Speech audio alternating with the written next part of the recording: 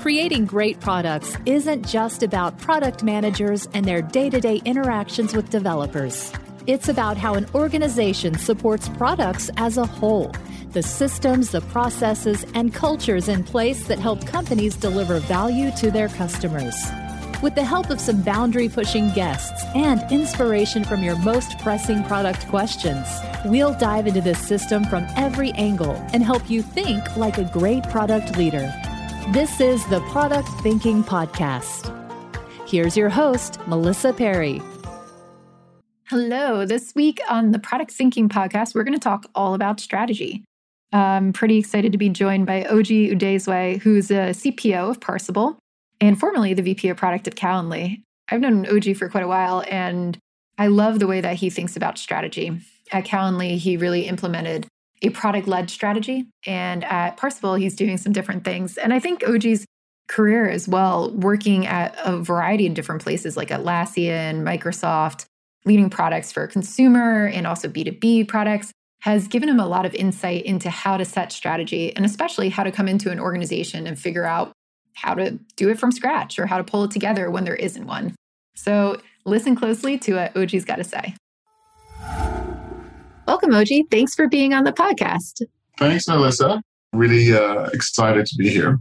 Me too. I have known you for a while, and I think you're one of the best product leaders I have met. And I'm so excited to get your thoughts on product strategy today. And I know you just started a new job, right, in September? Yes, I did. I started as a Chief Product Officer at Parsable, which is a software company, currently enterprise focused, that tries to help the people who are not information workers manage workflows. And the way I think about it actually is, I started to talk to different people, including the board, about it, is that it's like the Jira for the rest of us, right? Jira is for tech workers, for information workers, as Atlassian expands. Well, Parsable wants to be Jira for the rest of the world. And that's 80% of the real workforce in the world. So that's the ambition. And to do that, you have to, in many ways, mirror some of the tactics of, the original Jira, which has to be much more product-led, much more bottom-up adoption. And so part of the task, I think, at Parsable is to make that true. Great. So when you're talking about being more product-led at Parsable, what do you mean by that? Product-led is a concept that you know very well because you teach it. But really, it means increasing customer focus, like making sure that every product investment or most of product investment goes towards delighting the people who actually use the product every day. It means being sensitive to customers in terms of the buying journey, the conversion or payment journey. It means being hopefully generous in terms of the pricing so that people find it psychologically easy to adopt the product. It means infusing the entire company with this idea that it's more efficient for everyone, sales, marketing, product, customer success, support, to really execute on a really great product that pulls itself forward. And if you can do that, then your ability to make profit actually increases and to drive margins actually increases, because that's frankly the most efficient way to build software in 2021. Great. So it's all starting, you're saying, with the customer. I'm curious, for you, what's the difference between product-led and customer-centric? Is it the same thing, or do you see differences there? They're very close, but I guess the easiest way to make a distinction is product-led is in many ways a bigger subset, it's a bigger pool than customer-centric. Like, you have to be customer-centric to be product-led. But the thing about people who say customer-centric is sometimes there's this misconception that you do everything customers say. But what you do instead is you use customers to understand the right problems to solve and to what sequence to solve them. Customers don't have all the context, and they're also ignorant of a company's business goals and its strategy. And the act of product is to marry those things and to manage the tensions of those things with a huge, huge dollop of making sure the customer is really fairly or even pampered in that transaction. And lastly, one of the values I loved is don't F the customer. And it has to be a huge part of product life. Yeah, I like that. I do see people when they think about customer centricity, they're like, oh, we're just going to do everything they say. And they end up being that waiter that just adds everything to the backlog. They're like, oh, well, our customers wanted it, so we're customer centric. But I like your distinction where, it's not necessarily everything the customer wants. It's what's in their best interest, but still achieves business goals. And I think that's really important. So I imagine that getting to a state of being truly product led takes an enormous amount of good product strategy. So when it comes to product led, there probably has to be a product led strategy on there too. To you, what is product strategy? What does that mean? And as a chief product officer, what is your responsibility for creating that? How do you create it? Well, first of all, it's my responsibility. People literally look to you to say, what will we do? And I think product strategy, if we're going to define it, is what will you do and what will you not do, right? And, a huge part of that, I guess, is just describing it to a company in an effective way. I expect that this entire year, it will just be about communicating that and communicating layers of that. That's the entire job, I think. Aside from getting great people in and driving the right product operations, the most effective leverage that a CPO can do is what should we invest in and what should we not invest in. And I think if you break down a layer, it's really understanding the company's goals and its vision and mission and the direction that it wants to go commercially, whether it's the board's direction or CEO's direction, and then charting a course in the product that helps achieve that as fast as possible. Great. So you have this golden opportunity now with just starting in September. I guess it's probably your first 90 days, right? Just right after your first 90 days. So I imagine a lot of work has gone into figuring out what is Parsible's product strategy. How'd you get started? What did you look at when you were trying to figure out which way do we go? Big question. I think there are two main ingredients. Think of product strategy as some kind of soup or cake or something like that. And there are two main ingredients, I think. One is, what do customers want? What is their pain? What are their problems? What are the main gaps? Either the things that are preventing product market fit or the things that make you become the market leader. And so this entails really listening. So some of the things that I will do when I get into a company is spend time with customer support, spend time with the smartest salespeople, spend time with the customer success, who are the smartest PMs who know what the customer, I'll listen for the affinity and the empathy for the customer. And I'll spend a lot more time with those people than not. You have to be careful because sometimes you're getting vignettes and you have to sort of make sure that you see the whole picture, which can take some time. And so you have to set expectations with your CEO or the board to give you some space to do that as much as possible, which, by the way, is hard during a pandemic because you can't actually go visit people and so on and so forth. The second part of product strategy, I think, is what are the ambitions of the company? What does it want to do? But not only its ambitions, but what is it good at? What is its DNA?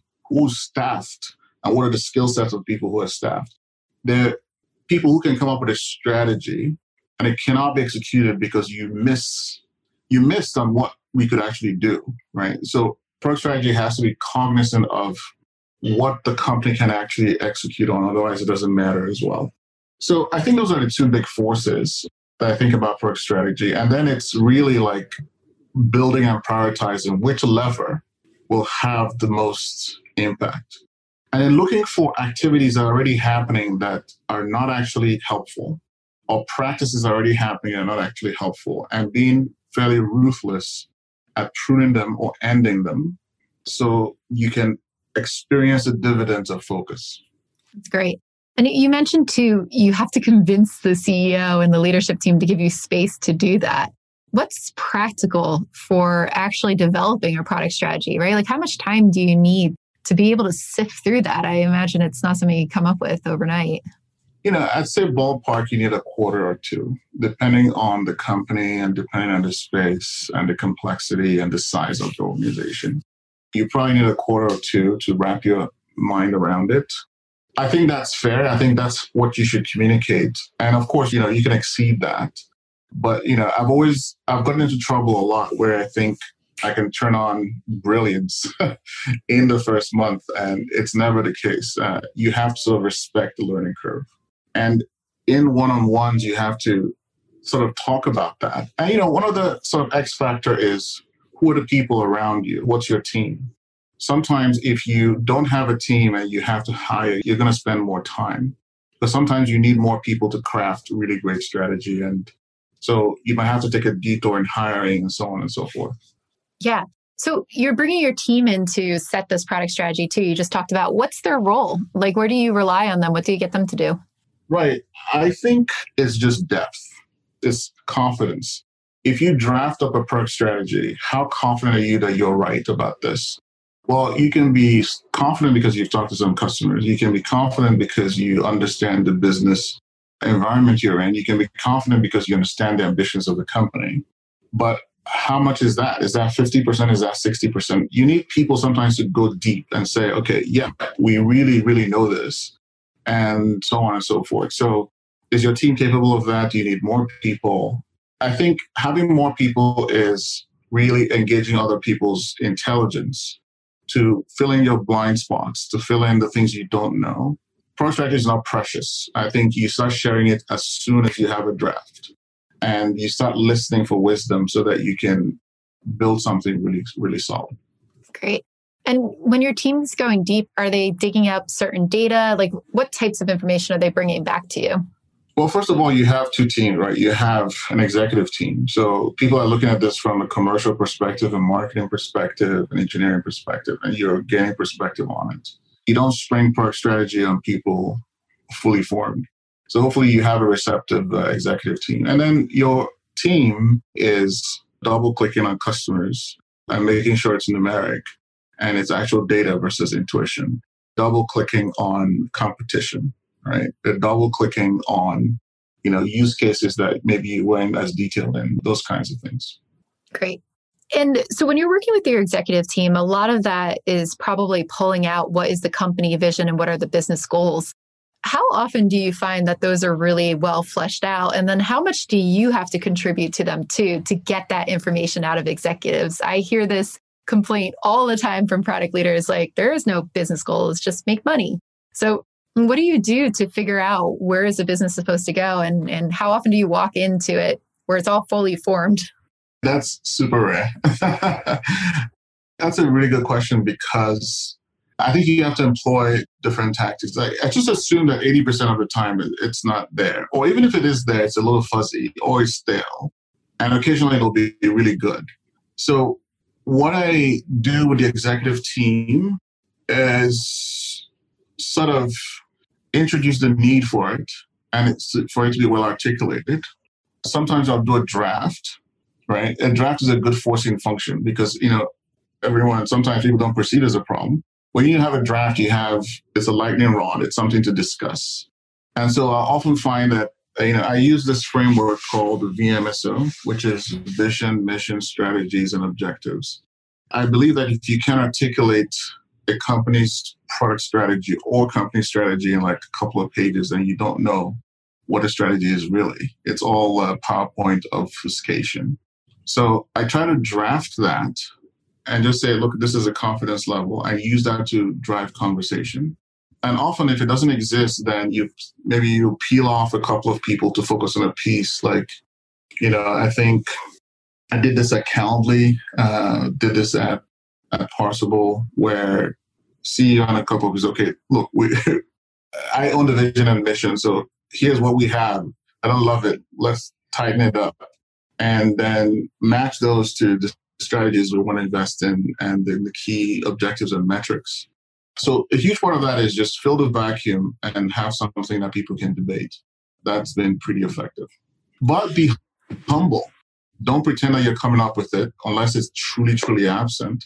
Usually in a company is mostly not ever absent, but you can tap into what exists, make it better, share the responsibility. So because it's not just yours, it has to be collective. I like that a lot, where you're saying just fill in the gaps, because I've met so many people who complain that we don't have a company vision or we don't have a product strategy. And sometimes they are product leaders or they're product managers, but they're not really doing much to fill in the gap. Like they're not putting anything down where anybody can react to it. They're like, we have lots of ideas, but you're not sharing them. So What's your advice for somebody who wants to get started there, writing that draft? How should they go about like making sure they're humble, making sure they're presenting it in the right way to their leadership team? What kind of conversations do you have?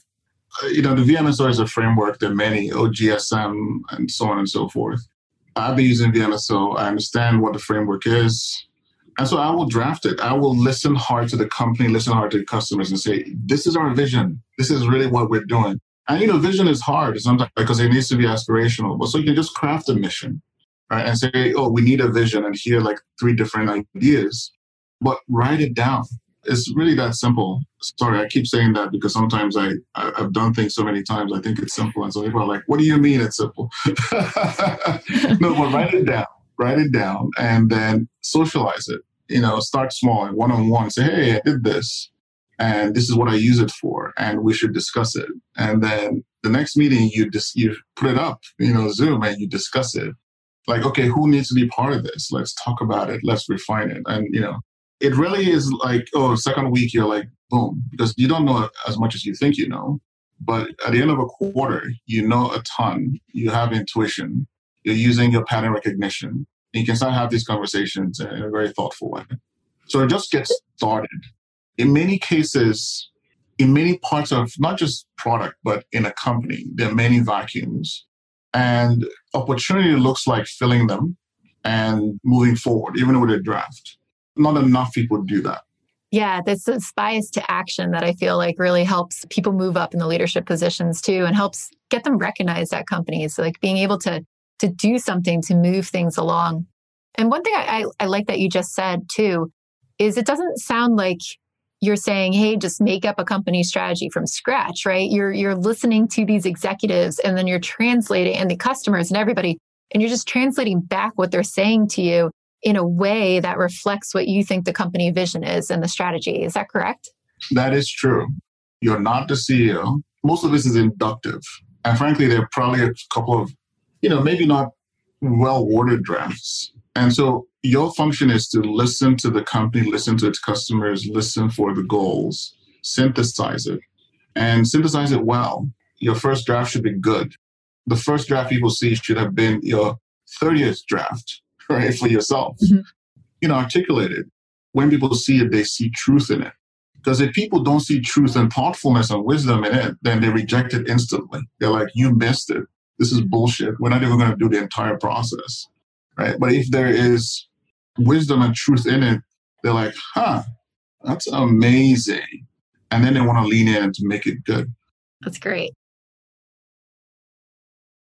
So you've worked at a variety of companies now, setting strategy across the board. And I think what's really interesting about your background is you haven't just done B2B, right, at Atlassian and now Parsable. You've also done B2C at Calendly. And I've met a lot of executives and board members who think that product people have to really fall in one bucket, right? Like either B2C or B2B. Thou shalt not cross those lines. That's one thing is very different than the other. And I agree there are some differences, but I think you're a prime example of somebody who could do both. So how does moving from one to the other affect the way that you do product strategy? Like what stays the same? What's different? That's a big question. So I'll try to answer it in multiple perspectives on this. So I think, when I was in business school, I had multiple classes in strategy. So there's this sort of classic company strategy strain of thought, which is you can break strategy down into component elements, not just at the product level, but at the business level. And I think that's very useful for me. I took a course at Columbia called Napoleon's Glance, which was about how to come up with intuitively great strategy. And it worked by sort of looking at people in history who had come up with really transformative strategy and tactics and how they did it. And, the classic example is Napoleon and how he won 99% of all the battles in Europe. And there was a lot of them. And how did he do that? How did he have the flash of insight to do that? And then I took another one with Reza Moazzami, who was at Berkeley. I did a joint MBA with Berkeley and Columbia. Got me 2 MBAs, but that's a whole other story. But Reza taught, strategy for telecommunications, media, and telecom companies. And he broke it down into component elements. What makes a good strategy? What pieces? What gives economic advantage? And so those classical elements of, frameworks of strategy helps me think about product strategy in a detailed way. So I actually feel like I can come up with a company strategy. And because I feel able to do that, I feel like I can come up with a product strategy regardless of the company. If you put me in a healthcare software company, I should be able to come up with strategy. That's what I think and that's what I believe. And that's what my classical training has offered for me. But here's another perspective. I'm planning to write about this a little more, but I think that software companies have gone through three eras. I think there was an era of technology where customers were hobbyists and it was very early, so 40 years ago. And there's an era of utility where this became a way to yield efficiency in the world. And we were selling to CIOs, right? Mostly. And we were full of, this was sort of the era that I grew up in initially at Microsoft. We're selling utility. They're like, okay, we've built some cool stuff. Here's how it works in the enterprise. And by the way, here's our licensing and we're going to make a lot of money off of you. And this is where companies became, all the billionaires that exist were made. But I think we're in a third age of convenience. People don't care about technology so much. They want their workflow to be optimized. They want their lives to work.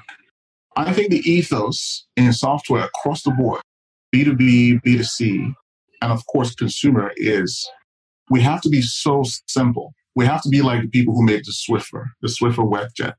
No one cares how the Swiffer works. Is it a really good mop? That's it. I actually think it sounds terrible because, I come from a world that have like 14, 15 patents. And, I've always prided myself in being clever about how to build clever, technologically deep things, And, the first decade of product management was all about that. But consumers want to be satisfied. That's ultimately it. We solve problems. We solve it in clever ways, in beautifully designed ways. And so what that means is that every enterprise company, and this is maybe a bet with your audience, will become essentially B2C in 10 years. So that's clarifying for CPOs. It's converging on that kind of ease of use.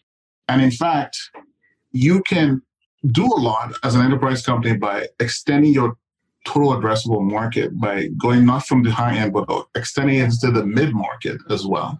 And if you can do both things, it's hard to do both things well, but if you can, you have a much bigger market to address.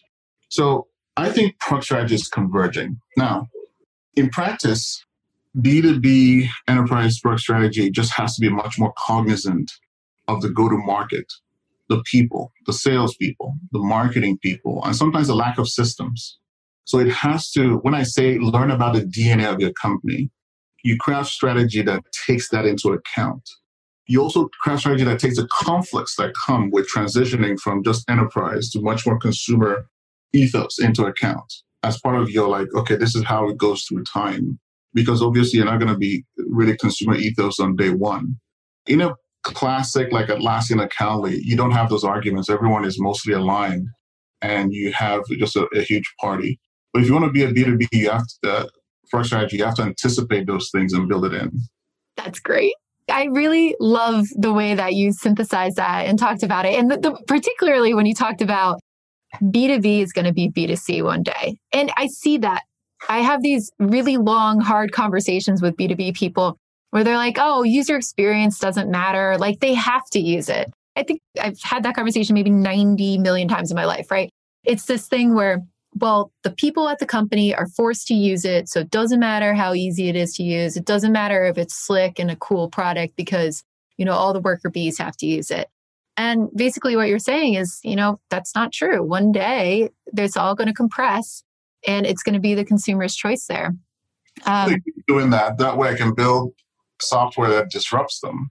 They should keep doing that. Yeah. It's like, keep building terrible products, please. We would like to build better ones. That creates an opportunity for me. Thank you very much. Keep doing that. Yeah. I love that. It's true. Like you just see it over and over again. I actually had somebody in a workshop a couple months ago, and it was probably a couple of years ago. I was like, last time I traveled to do a workshop, which has not been any time in the last year. But she was talking about how she had to build an internal tool even for somebody. The tool, everybody was like, no, we don't want this tool. And her boss said, no, you just have to build it. It's okay. The people are going to be forced to use it inside the company. It doesn't matter if it's great. We just decide to buy this tool. You have to implement it. And she actually had people walk out. Like they left. They were like, we will quit our job if we have to keep using this. And you see that more, right? With the tools that people use, it actually affects everybody's day-to-day life. Even 10 years ago, we were talking about this consumer, I forget the term. It was a popular term at Microsoft. We saw it coming. We used to sell to the CIO, but now information workers have leverage. They have sharp preferences for the tool that gives them productivity. If you think about economic theory, we work just enough to earn our leisure. Yeah. And so that means productivity is a real thing and people have preferences for those things. As information workers have demanded more, compensation and salary and so on, they become more precious to the profits that an organization makes. Their ability they've wrested purchasing power essentially from the CIO. And because they're used to certain things in their personal life and it's blurred completely, that ethos is, like, if you play it out 5-10 years, that's the ethos. So yes, we're all building Coke. All of us are building Coke. And some people haven't seen that yet, but that's all we're doing. If you go to your grocery store, you see, pineapple Coke, this one now, all built from the same fact. Why are they doing this? They know their customers. They know their preferences. You are not better than Procter & Gamble. Trust me. No matter how smart your software is and how much AI is, you can learn a lot from those guys. So I just think that that's self-evidently true. If we talk about consumer-driven IT or whatever that term is, this is a logical end state and end game for it. So does that have you talked at Calendly a lot about product-led growth, right? And the strategy, that's a strategy that you found there and it went viral. Tell me a little bit more about what is product-led growth and how does it relate to this consumer mindset? Product-led growth is just like being able to have a fast-growing product without deploying oodles of marketing and oodles of sales. And so what makes that true? Well, first of all, your product has to be good. It has to have product market fit. It has to have a good brand, good word of mouth. Calendly has that in spades. The name is actually pretty intriguing and great word of mouth. I speak a lot about virality. It's better if it's viral. And virality is sort of multidimensional. It's, in Calendly's case, it's sort of intrinsically viral, which is you need two people having a meeting, two or more people. So people who use Calendly are constantly introducing other people to Calendly. But it can also be viral in terms of word of mouth, right?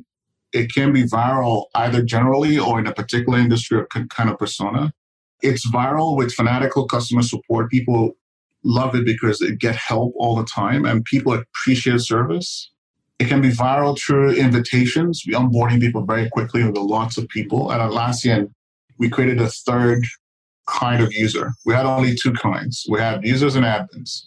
But when I was growth hacking Stride, we decided that we needed a third type. So for the first 10 users were medium admins, and they could invite everyone else. More regular users couldn't do that, right? And so that was a viral mechanism because we wanted to make it easier and faster to spread. So those are all the different things. And of course, ultimately, it's network effect.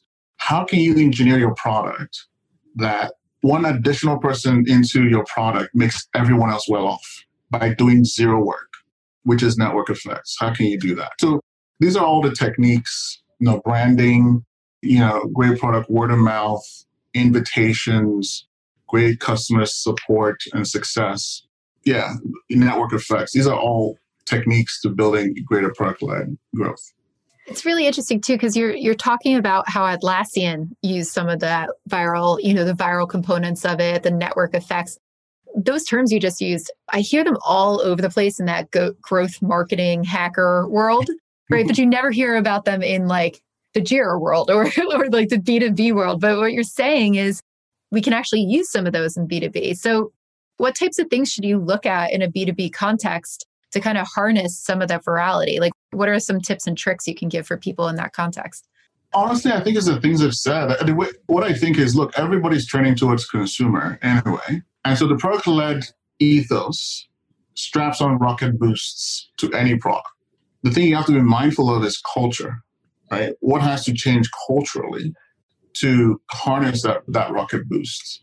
Why shouldn't your product just have clear pricing, psychologically safe pricing? Why shouldn't your product, people start? Why can't people have a free tier or a free trial? Why can't they just give a credit card without talking to you? There is no product on earth that wouldn't benefit from some version of this, regardless of whether you're making $1 billion sales. Now, that's actually the hyperbole, right? There might be, but you have to ask yourself really, like, why would we be so exclusive? Are customers truly super high touch every single time? Even if they are today, do they need to be tomorrow? Because, you have to expand your market, your addressable market constantly to stay in the game. Think about the big companies, Google. A lot of their mid-market sales isn't done in high dollar. So in many ways, the traditional companies are already product-led growth, right? We just don't think about it that way. Atlassian certainly is sort of invented product-led growth, but they're already that way and they're hyper successful. What makes you special? Yeah, I like that. And that's your competitive advantage that you can take with to fuel your product-led growth is what you're saying. So doubling down on what makes you special. Actually, I'm saying that if they can do it, if big companies can do it, big giant companies have been around for 30, 40 years or whatever, then any company can do it. Any B2B startup can do it. Any B2B company can do it. And now, like I said, it has to be done in your context, but bias to making the buyer journey and the satisfaction of your customer, not just through the product, but also through things like onboarding and virality and introduction to the product, even the help center. Use more videos. Don't just use text. The world is changing. So what makes customers better off in almost every area of your business is product-led growth. So there's a lot that you're talking about that fuels product-led growth, right? You were talking about like the customer success part. You have to get your sales down. You have to bring all those things together. Where do you usually run into friction when you try to implement these ways of working inside an organization? Usually it's just cultural. First of all, within the R&D team, sometimes there's not a lot of customer centricity. Some organizations are engineering-led, and product managers just take orders and just try to shape technology, right? And that's already a mismatch. I said there are 3 ages. It's the age of convenience. So if you're already in that sort of engineering-led, shape it before it releases, you've already lost the game, especially if you have competition. And then if you go into the broader company, B2B companies that don't do product-led they lack certain skills, right, I think, and they have cultural resistance to product-led because sometimes product-led means a range of ASPs, for example, which is related to sales comp plans and so on and so forth. So there's usually, to me, it's a cultural thing. And being product-led usually comes to a realization from the top that this is the salvation. This is how we expand our business. I did a podcast or a webinar with the CEO of Vidyard and how it's inspiring how he transformed his business from super enterprise sales to B2B2C. They created a new product and they went mid-market and transformed their company and caused it to start growing again. And so a lot of people, whether it's through hype, it's like people say cloud and people say PLG is popular. A lot of people are realizing, holy crap, like maybe this is our salvation. Some know what they're doing and some don't. But luckily, I think this is not just hype if people really understand what it means. Because I think when I talk about the age of convenience, the super trends make PLG essentially true for almost everybody. Trying to think of what my next question is, but I think that is so good. I'm like wrapped up in what you're saying. That's amazing. So I work with a lot of organizations who would listen to you saying this, like everybody can adopt product-led growth. Some of them are banks, some of them are older organizations, and the culture is not there, right? Like they don't believe they can actually do these things. And you're mentioning that it starts on the top. Do you think great chief product officers or great product leaders can help change those cultures? Or do you think, they're just out there and they're going to have to play catch up with the, fintechs of the world or the startups? Like, is there hope for these older organizations where this isn't coming from the top? I think it's, carrot and stick. Mm-hmm. The stick part is if you're not, you're probably going to lose in the long run. Someone will eat your lunch.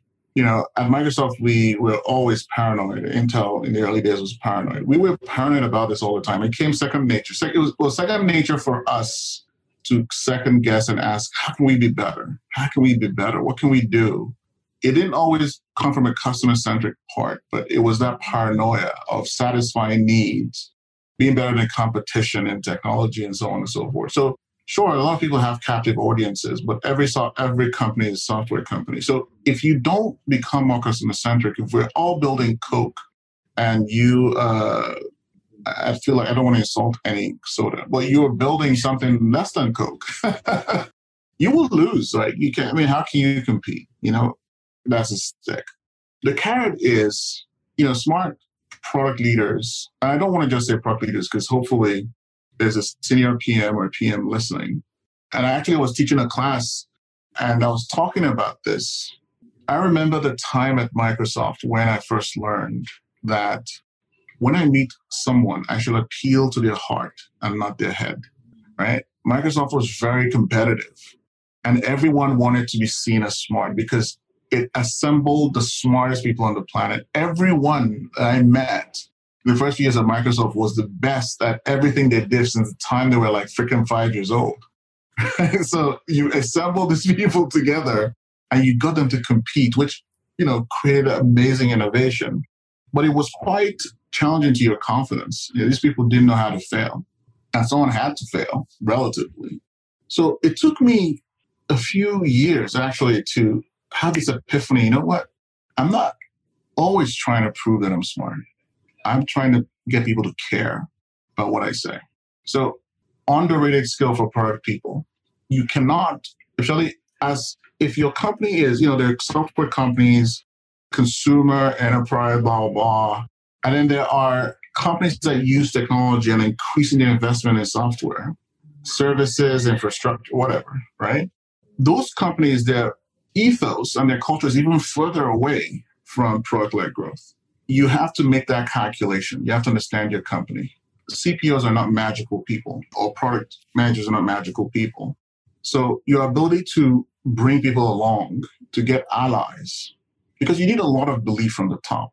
Cultural change is hard. It's one of the hardest things you can do as a human, regardless of companies. You can even change the culture in your own family sometimes because it's so calcified, right? You're like a dad or a mom, your family will ignore you. So you have to engage allies, your CEO, other executives, navigate conflict, look beneath conflict. People will argue about something, but really they're insecure. And so you have to think about all those things and have high emotional intelligence to be able to make cultural change so that people understand that we all benefit when we're building Coke. We all benefit when we center the customer in all our decisions, not just in a fake way, but in a real way. Sounds like a lot of interpersonal dynamics that go into those changes.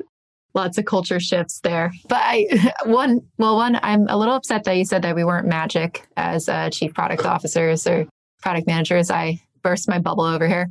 But I agree. I do think it's hard to change a whole culture. I've seen so many amazing chief product officers walk into places that just were not bought in to do this product-led growth or make a change, and they just burnt out there. They were butting their heads against it.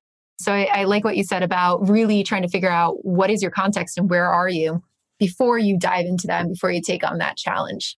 If you are a chief product officer and you find out like, hey, this company isn't what I thought it was, what do you do? Like, how long do you think you should fight, or how long do you think you should keep trying to make it work? Gosh, it depends. I think that's such an individual. Hopefully by the time you're a chief product officer, you're a super introspective whole human being. Yeah. And so you can have, honest conversations with your CEO, with the board, honest conversation with yourself. I think I would just recommend transparency in one-on-ones with your CEO. Not just like, I'm tired now, but bringing them along the journey of how you're processing being in the company. And I think, eventually you have to make a decision for yourself. When do you cut bait? Every second you spend is life force being expended. And in certain cases, it's for you because you're a shareholder, even however small. certain cases it's for investors. And so you have to conserve your life energy and make sure you're spending in the right spot for you. That's great. And I think that's pretty good advice too for just regular product managers as well. You don't have to be a CPO, but maybe you're not a whole person yet. Maybe you still haven't figured out what you want to do with your life. I like that advice for them too. No, I think so. I think it's for every worker. I think the question is just leverage. Some people don't have a ton of choice and they have to sort of stick it up and endure it. And there are recessions which affect that ebb and flow of power for the employee and opportunity. How much of a brand have you built for yourself, and can you have opportunities? So it's a multidimensional calculus equation, but hopefully you center your life force on what's valuable and you have people who can help you find alternatives, if that's what you really need to do. Yeah, that's great. So like really focusing on building your brand and making sure that people know who you are and what you're looking for. I think that gives you more options. Absolutely. Mm-hmm. Yeah, definitely. That's great. Well, thanks so much for being on the show, OG. Where can people connect with you and learn more, read some of your work? You can follow me on Twitter, Udezue, Ojiudezue. I'm on Medium, where I try to reflect about product and life sometimes, but mostly product and strategy. I think those are the main places that you can find me. LinkedIn as well. And that's it. Don't find me anywhere else. Don't come knocking on your door. That's great. Well, thank you so much. It's been a pleasure having you. Thanks, Melissa. Appreciate it.